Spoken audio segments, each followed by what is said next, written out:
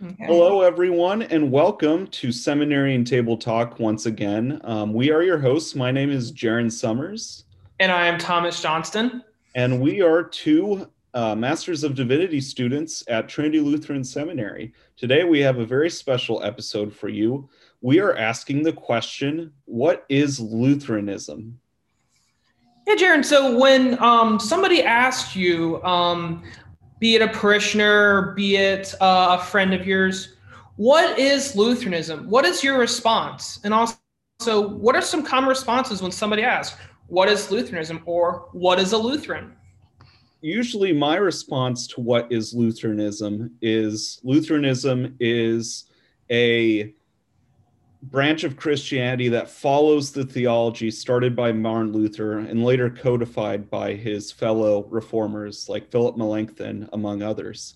However, if you were to ask the average layperson who is Lutheran, what is Lutheranism, I would assume you would get a different answer from every single layperson. For example, if you were to go to the church that I'm working at and ask a layperson what is Lutheranism, they might say, well, Lutheranism is defined by our music. We love the pipe organ. Or you might hear theology of the cross thrown in there, or justification by faith through grace. By justification by faith through grace, and among other things. You'll hear almost something different from every single layperson, I think. What would you say if someone asked you what is Lutheranism? Well, in addition to what you mentioned earlier, that is a theology centered from Martin Luther and codified by his followers. I would say Lutheranism is very broad, it's very wide. Lutheranism, as we'll find out in later episodes, Lutheranism has takes on different. There's a baseline of Lutheranism, like the basic theology, but Lutheranism kind of takes on different forms when it interacts with different cultures. So I'd say Lutheranism is very broad. It has the same table that it has the same umbrella that it follows the theology of Martin Luther. However, Lutheranism takes different forms in different cultures. And speaking of that, Jaron, what are some topics we're going to be talking about today relating to Lutheranism and Lutheran theology?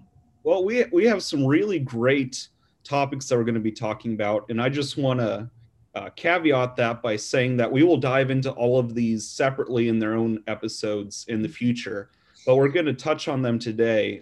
Topics such as justification, sacraments, confessions, and law and promise as well.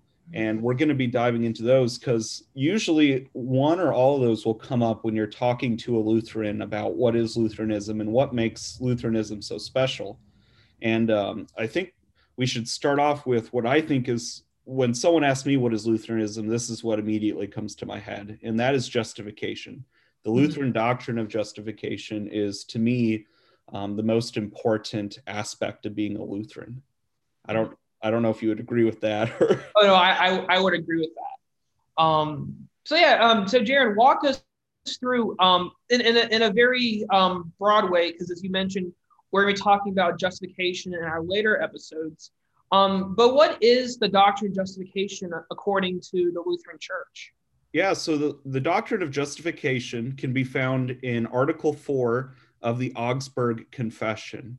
And what this says is that we are saved by our faith through grace. So God gives us grace, and that empowers us to faith, and that is how we are saved. And that there is nothing that our works can do to save us. Sometimes you might hear individuals saying, well, if I'm good enough, then God will save me, or I am saved because I made a conscious choice, things like that. But in Lutheranism, we really say that no, it is God's grace, and God is doing the work the entire time. There's nothing that we can do. And God, through the Holy Spirit, gives us grace, and that leads us to faith, and that is what saves us ultimately. Mm-hmm. And yeah, and Jaron, as you rightly noted, the whole this whole doctrine of justification by faith through grace is actually the central point of Lutheran theology, and then it becomes and it also expands to other aspects of Protestant theology, but for Lutherans, that's something that was very crucial to Martin Luther. And we'll definitely explore more later in our episode on justification. But Luther had this revelation in a tower chamber of sorts. And he was reading the book of Romans, Romans 1:17, the just or the righteous will live by faith. And that was a form of reprieve for Luther because he had a very afflicted conscience. So the fact that he did not have to do a thing to earn God's grace was relief. And as we have alluded to, we will talk more about the whole Lutheran construct on justification later on in future episodes. Yeah, I just think it's important to note that when you hear justification from a Lutheran, justification is asking the question, how are we made righteous before God? How are we saved by God? And so justification seeks to answer that. And today we've given you a little snapshot of what that looks like, and we'll dive into that in a later episode. But up next, I think this is actually your favorite topic, Thomas, when it comes to Lutheranism, and that is the theology of the cross, which undergirds most of Lutheran theology, but you might not hear about it really. And I would think a lot of lay people don't know too much about this either. So in a nutshell, so the cross is the central point of all of Christian theology. It's not just a Lutheran thing. It's not a Presbyterian. It's not a Catholic. It's in all of Christianity. And it is through the cross of Christ that we are made righteous. It is through Christ. So this whole doctrine of justification is tied up with the cross. The cross is what paints the entire picture of the Christian faith. In his letter to the Romans, St. Paul writes talking about the cross and how the cross is foolishness to the Greeks and it's foolhardy to the Jews. It's a stumbling block because the cross of Christ surpasses all wisdom. And actually, it's the cross where we see and encounter God. It is on the cross where a humiliated, where a weakened, and where a battered Christ, a battered God is glorified. Here, Christ reveals the true power of God on the cross. And it's liberative because on this cross, Christ, the Son of God, takes the sin of the entire world and conquers death. It is liberative. But also the cross, this death and resurrection of Christ is tied into another central aspect of Lutheranism, which is the sacraments. The cross is tied to baptism. With Christ, we are made new. So through Christ's death and resurrection, we as baptized people of faith are tied to this glorification. We are heirs to God through Christ. And then kind of talking about the theology of the cross, there's a school called, their school of the people who study the cross called Theologians of the Cross. And also with that, with the Theologians of the Cross, you're naming what something is. You're naming sin and you're naming injustice. So you're calling out the wrongs in the world and that Christ plays a role in that. And it's also tied within the Lord's Prayer. Martin Lorman, associate professor of Lutheran theology at one of our sister seminaries at Wartburg Theological Seminary, talks about how baptism, finding it.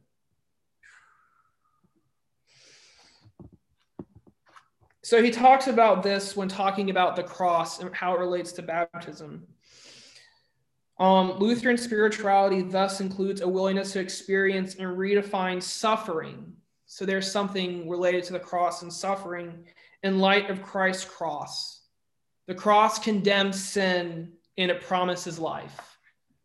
And that's what the cross does. The cross names sin, takes it, and conquers it. And I think often you'll hear about this being juxtaposed with the theology of glory. That is true. So in Lutheran theology, we do not start with the cross. We, in theologians of glory, start with the cross and make their argument forward. Lutherans historically, especially when giving a sermon, you don't start with the cross. You do not start with Easter. Let me rephrase that. You work towards the resurrection, and you work towards the cross. You don't start with the cross. You work towards the cross, because the cross is that focal point. The cross is the climax to the Christian faith. It's that point which we are going to. And then from the cross, we go into resurrection. We go into that new life, which we find on Easter. Yeah, so I think that was said beautifully. The only thing I would add to that is that in Lutheran theology, the cross is the central importance. Mm-hmm. Other Christian groups might highlight the resurrection as most important, or the incarnation as most important. To us, we really look to the cross and place ourselves at the foot of that cross to frame our entire theological worldview. Because on that cross, Christ is glorified. And that leads us right into our sacraments. As you said so beautifully, baptism, we die and rise with Christ. If you think of the symbolism of baptism, you are lowered into the water and you are raised out of the water. You are dying and then being resurrected along with Christ. Mm-hmm. And we believe with baptism that it imparts grace onto the individual being baptized, and that it provides the regeneration of sin. Mm-hmm. So your sins are washed away through baptism. Mm-hmm. And with also within the Lutheran faith too, we practice infant baptism, but we also do adult baptisms. And when one is baptized, one is welcomed into the family of God, regardless. Yeah, it's really a beautiful sight. We really value baptism in the Lutheran Church, because we believe that God is at work through the baptism. Mm-hmm. So baptism is our first sacrament. We have two sacraments. The second sacrament being the Lord's Supper, communion, Eucharist, where we believe that Christ becomes present in the bread and the wine as we partake in the Lord's Supper. That's the focal point of most Lutheran church services. Mm-hmm. And in the midst of pandemic, the sacrament is still there. The sacrament is still there. It's where we are spiritually fed, literally and spiritually fed, is through the sacrament. Yeah, in Lutheran theology, the sacraments are very central, because we believe that's how you commune with God. Mm-hmm. Receive God's grace and forgiveness through the sacraments. I have one quote that I want to read here from a reading by Keith Stanglin that I think will be very helpful. He provides a translation of Martin Luther's Babylonian Captivity. And this is what Martin Luther says on pages 66 and 67 in Stanglin's work. Martin Luther says, "We must be particularly careful to put aside whatever has been added to the sacrament's original simple institution by the zeal and devotion of men. Such things as vestments, ornaments, chants, prayers, organs, candles, and the whole pageantry of the outward things. We must turn our eyes and hearts simply to the institution of Christ, and this alone." And so really what Martin Luther is saying here is that we need to focus mostly on what God is doing in the sacraments. We don't need to turn them into this big form of, I don't even know what you'd want to call that, turn them into some kind of distraction where the sacraments are downplayed. No, the sacraments are the central importance of Lutheranism, of Lutheran theology, and in our Sunday worship services. Sacraments are the heart and soul of Lutheranism, because we believe that's how you encounter God in your day-to-day life. And as we said, we're going to dive into the sacraments later. Jared and I have a classmate who will be joining us. We will have a special guest who will be joining us for a conversation on the sacraments. And that leads us right into law and promise as well, or as you might more commonly hear, law and gospel. Mm-hmm. So maybe you could start off by telling us, what is the difference between law and promise and law and gospel? Why is it two different things? So in the Book of Confessions, the Book of Concord, which for Lutherans, that is our standard Book of Confessions. I am jumping ahead a bit, but the Confessions, the Book of Concord, is what do Lutherans believe? What are the core tenets of Lutheranism? And our confessions predate Luther, during Luther, and kind of, or was his theological legacy with that. So the gospel, according to confessions, is known as a promise. So when you hear law and gospel, law and promise, that's the same thing. Gospel is just another word for promise. So with that is the law condemns. The law, and there are three folds of the law, which will be explored later. And then the promise liberates us. So while the law condemns us, when we hear the gospel, when we hear the promise, that liberates us. In fact, the Bible is structured, and this is also where some misconceptions arise, but the Bible is structured law and gospel. That's not to say you can't find gospel in the Old Testament. That's to say you can't find law in the New Testament.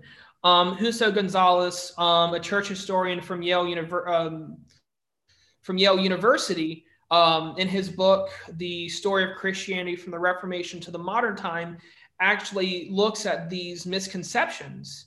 And in fact, Luther talks about this too as well, is both the Old and New Testament have bits of law and bits of gospel. So it's, and another thing that we'd like to mention about Lutheranism, there is very much a both-and-ness to most of our answers. So when a Lutheran, on average, is asked a question about a topic, they'll, on the large, give a both-and answer, because Lutheran theology is very much about dialectical tension. And that's manifested through Holy Scripture, that fact you have law and you have gospel together. And another misconception is, do not make the gospel law. The law is there and the gospel is there. However, their intention, one cannot be imputed on the other, and vice versa. They're distinct, but their intention, they're in conversation with each other. Again, the gospel, or the gospel is promise, it's liberative, it's free. Another way of framing it, it's a word of judgment and it's a word of grace. Yeah, and you can't have one without the other. So you need the law there to say you are a sinful human being, you are fallen, and you are far from perfect. And the gospel is there to say it's okay, Christ died on the cross. Remember, the cross is the central part, took the sins upon the world and dealt with them once and for all, and thus you are freed to be a beloved child of God. And so you need both of those together. And you cannot, if you have if you just work entirely on the gospel without the law, you have an incomplete picture of what the reign of God looks like. And Jared, and that was said perfectly. And tying into the cross, it's this promise of forgiveness of sins. And we from that we become justified through Christ, that is good news. The fact that when we hear this liberating message of the gospel of Christ speaking to us, we are freed from sin, and that's good news. And that ties into us being saved, but not entirely. No, we are We have been saved, we are being saved, and we will ultimately be saved in the future. And so we're saved now in this present life, but we will be saved later in the coming of the resurrection. Mm-hmm. Which that's also a dialectical tension Lutheranism likes to hold on to. A very already but not yet. Yeah. Which I think that's helpful. But kind of in an age where answers are wanted, answers are expected, that I want to say that uncertainty, but that ambiguity. Yeah, I think that's a very helpful word. That ambiguity isn't helpful. Yeah, I people might sometimes get upset with Lutheranism because we think that God is so mysterious and so undefinable, yet so definable with Christ. But mm-hmm. God is still so majestic, and we don't know the inner workings of God. We're not meant to. That's above our pay grade, so to speak. And so Lutheranism is very okay with dialectical tension, mm-hmm. with ambiguity, with nuance, and it's very okay to hear a Lutheran say, I don't know, that's God's business. Mm-hmm. And we're not supposed to know everything. Very much resisting that sin of certainty that mm-hmm. we have to know everything about God 100% in this life. Mm-hmm. And as a good friend of mine once stated before, sometimes I don't know is a very faithful answer. Amen. Amen to that. Jared, would you mind talking to us about how do Lutherans view the Bible? Because I know that's another question that one can ask a Lutheran, depending if one makes a proclamation they are a Lutheran.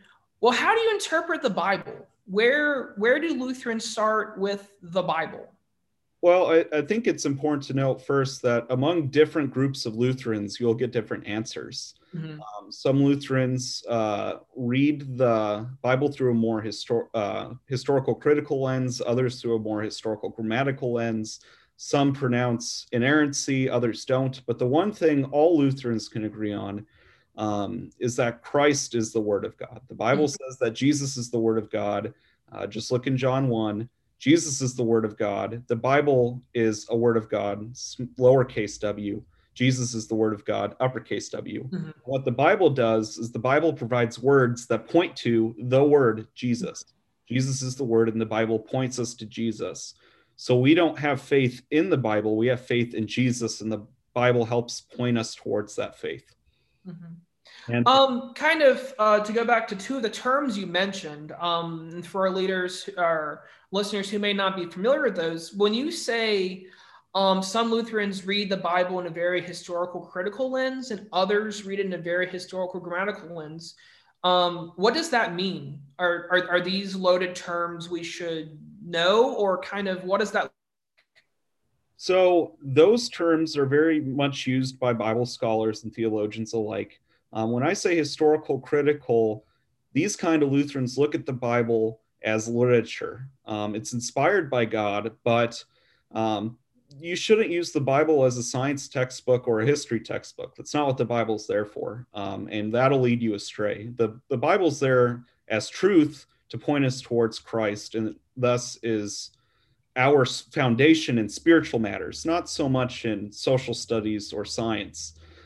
Those in the historical grammatical school are more likely to pronounce inerrancy, that the Bible is 100% correct in whatever it says. So if the Bible says that there was a Garden of Eden on earth and that Adam and Eve were the first human beings, then they assume that that's 100% how it happened, or that there was a flood, and before the foundation of the world, there was a flood and only a handful of individuals survived on an ark. They believe that that's historically accurate. Not saying that's a bad thing, but that's just two different approaches. Mm-hmm. Those in the historical critical camp would say, hey, these are stories. Genesis is a story, and that's supposed to lead us to faith in God. It's not so much a historical reality, if that makes sense. Maybe you could add more insight to that as well, Thomas.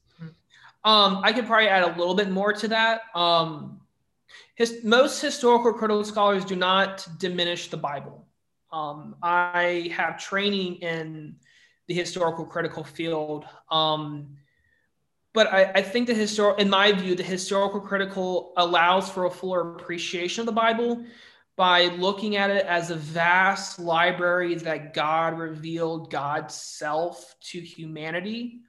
And I think it's a way of understanding of how did ancient communities, much like Martin Luther understanding the Bible, how did the ancient communities that that compose these stories, what was their understanding of God like? And when Martin Luther, when he was doing his master's work, when he was becoming a priest, and was when he got his doctorate of theology, and his fun fact, his doctorate of theology was in biblical scholarship.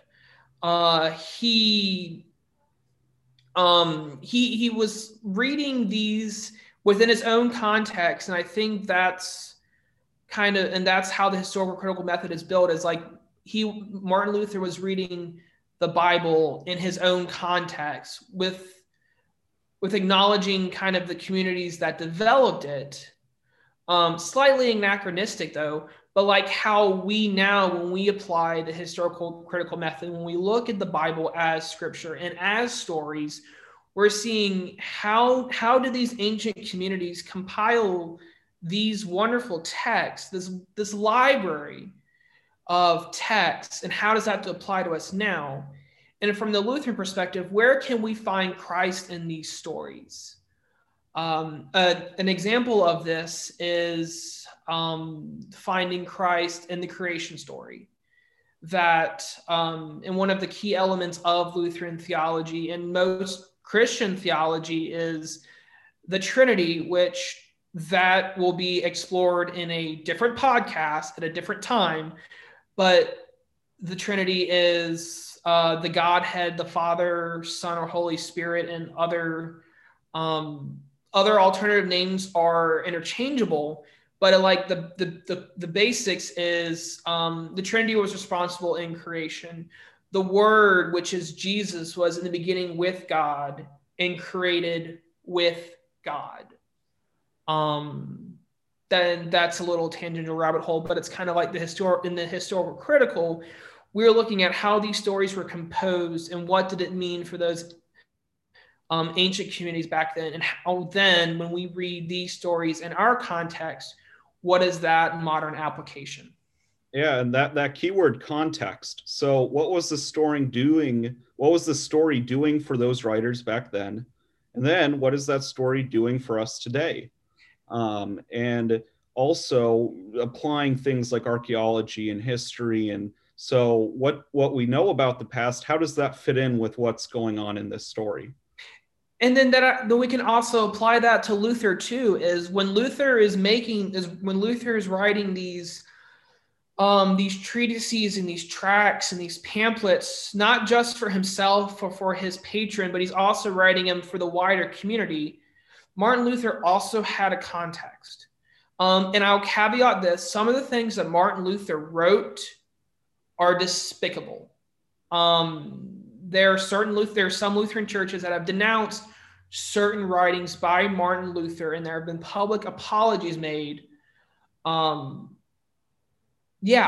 I think when we're talking about context, people were writing in a certain time at a certain place with a certain bias, and that had an influence on their work. And Martin Luther was no stranger to that, especially in his later lives when his writings became more virulent, became more volatile, became more troubling.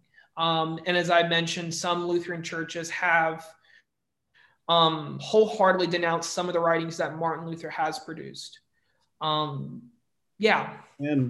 I think that leads perfectly into our last topic, which is the Confessions, which, interestingly enough, Lutheranism does not subscribe wholly to what Martin Luther wrote. We only place some of Martin Luther's writings as authoritative. Mm-hmm. We do not accept all Martin Luther wrote. We do not accept Martin Luther as a prophet or as a god. We don't worship Martin Luther. Instead, we follow the theology that Martin Luther inspired. And as we think that Martin Luther really found in the early church parents in the early stages of Christianity and rediscovered it in the Middle Ages for us to continue to have today. Mm-hmm. And when I was talking about the confessions earlier, so the main, the whole collection of the confessions that when pastors or deacons go for their ordination vows, they one of their vows is teaching and preaching in accordance with the confessions. So first off, Jaron, before we talk about the Lutheran confessions, what is a confession? Confession, like in Christianity, you might think of confession as I'm going to confess my sins. But at this time, when Lutherans are writing about the confessions, what they are saying is this is what we confess to believe. And so the Book of Confessions really is just a book about what we believe as Lutherans. It's the foundation of our theology. For example, you will find that it says that the Bible is our foundation for all doctrine. So if anything disagrees with the Bible, well, then it's not going to work in our theology. So the Book of Confessions really highlights what it means to believe in Lutheran theology. And Jaron, kind of tying into that, what was considered the first real confession of the Lutheran Church? Because we had, so what was the first confession of the Lutheran Church? Well, there were a couple in the beginning in small regions, but when there was some disagreements, and so Luther's followers, fellow reformers with Luther, came together and they wrote what is known as the Augsburg Confession. And that is the central confession upon which everything else is built. You'll have things like the Formula of Concord and the Smalcald Articles and the Apology of the Augsburg Confession, all of that. But the Augsburg Confession is the first document that individuals came and subscribed to. And what happened was these reformers, like Philip Melanchthon, who did most of the writing of the Augsburg Confession, came together, wrote out the Augsburg Confession saying, this is what we believe. They were known as the Evangelical Party right then. They weren't known as Lutherans. And anyone who subscribed to this Augsburg Confession came to be known as the Church of the Augsburg Confession. They were not known as Lutherans at this time. So in the very beginning, what the groups that would become Lutherans were known as the Church of the Augsburg Confession because they subscribed wholly to the Augsburg Confession, written by Philip Melanchthon and other reformers. And that is very correct. Very well said. And there are some Lutheran churches that don't subscribe to the Book of Confessions, or otherwise known as the Book of Concord, since it was what most Lutheran churches agreed to. However, they're still Lutheran. So kind of wrapping into that. So then what are we saying is the centrality of, or is there a centrality to Lutheranism? Because there's a lot of things that make up Lutheranism, but what would the baseline Lutheranism be? Yeah, I think that's an interesting question, because some of the more conservative Lutheran churches would say our baseline is the confessions. The confessions are inerrant, they're perfect, they're the best interpretation of the Bible. Whereas the church you and me are a part of, and other more moderate to progressive churches would say we acknowledge the spirit behind the confessions, we agree with the intent of the confessions, but they're not inerrant. The Bible is our sole authority, and the confessions are solely one of the top options of interpreting the Bible. They're not perfect, and so with those, it becomes a question of, well, then what is the central aspect of Lutheranism? And for me, I would say it's justification by faith through grace, and that is the central aspect of Lutheranism to me. That's what I believe forms the foundation of Lutheran identity. And I would agree as well. And I think, and justification is probably the most correct answer with that. Jaron, is there anything else? I think what you'll find is that as we progress through these episodes, you're going to be encountering a lot of interesting things about Lutheranism. So we say that justification is the bedrock of our faith, but there's so much more to Lutheranism that than most people realize. And we hope you stick around because we have some really special episodes coming out talking about justification and sacraments and the confessions, and it's going to be a really great time. Mm-hmm. So thank you again for coming to our episode on What is Lutheranism, kind of finding out more of the basics of Lutheran theology, Martin Luther, as well as the theological legacy of him and his allies. I'm Thomas. And I'm Jaron. And we will see y'all next week. Take care. Bye. Have a wonderful week.